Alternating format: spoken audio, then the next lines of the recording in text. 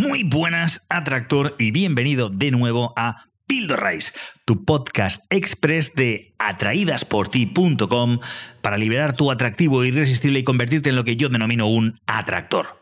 Ayer nos quedamos a mitad de descubrir todo lo que podemos hacer para ajustar nuestro ego y transformarlo en nuestro mejor mano derecha.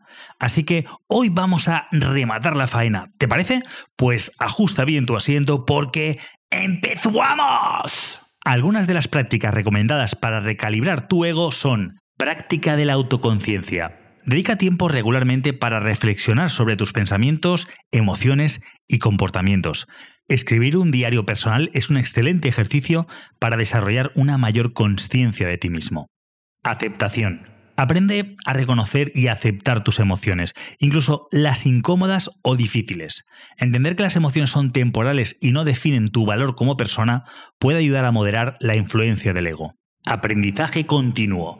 Adopta una mentalidad de aprendiz permanente. Reconoce que siempre hay algo nuevo que aprender y que todo tiene algo valioso que ofrecer. Esto ayuda a mantener el ego ajustado y fomenta tu humildad. Empatía y escucha activa. Sí, lo sé, en estas PíldoRays estas dos habilidades ya son un clásico y te remito a los capítulos donde profundizo más en ellas.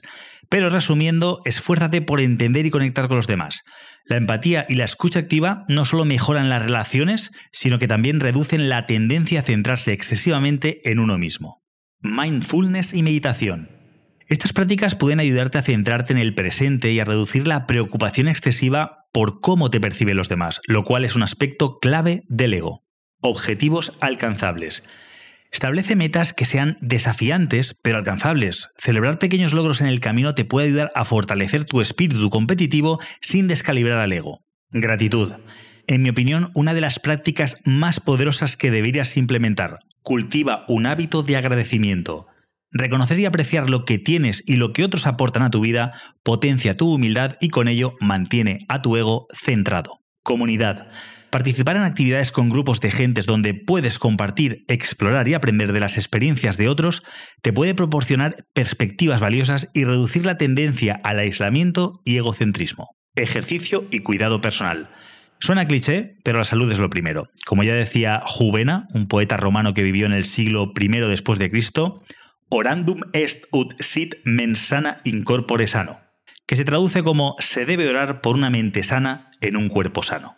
Mantén una rutina de actividad física y cuidado personal. ¿Cómo pretendes tener un ego equilibrado si tu cuerpo está enfermo? No es necesario apuntarse al gimnasio ni hacer algo que es un suplicio. Practica cualquier deporte que te guste y si es en grupo, mejor, porque estás matando varios pájaros de un tiro. Y si no es lo tuyo, deja los gimnasios para los enfermos de la productividad o la musculación ineficiente.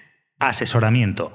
Barriendo un poco para casa, en algunos casos trabajar con alguien experimentado te puede proporcionar herramientas y perspectivas adicionales para gestionar adecuadamente al ego y conseguir resultados reales en tu crecimiento personal.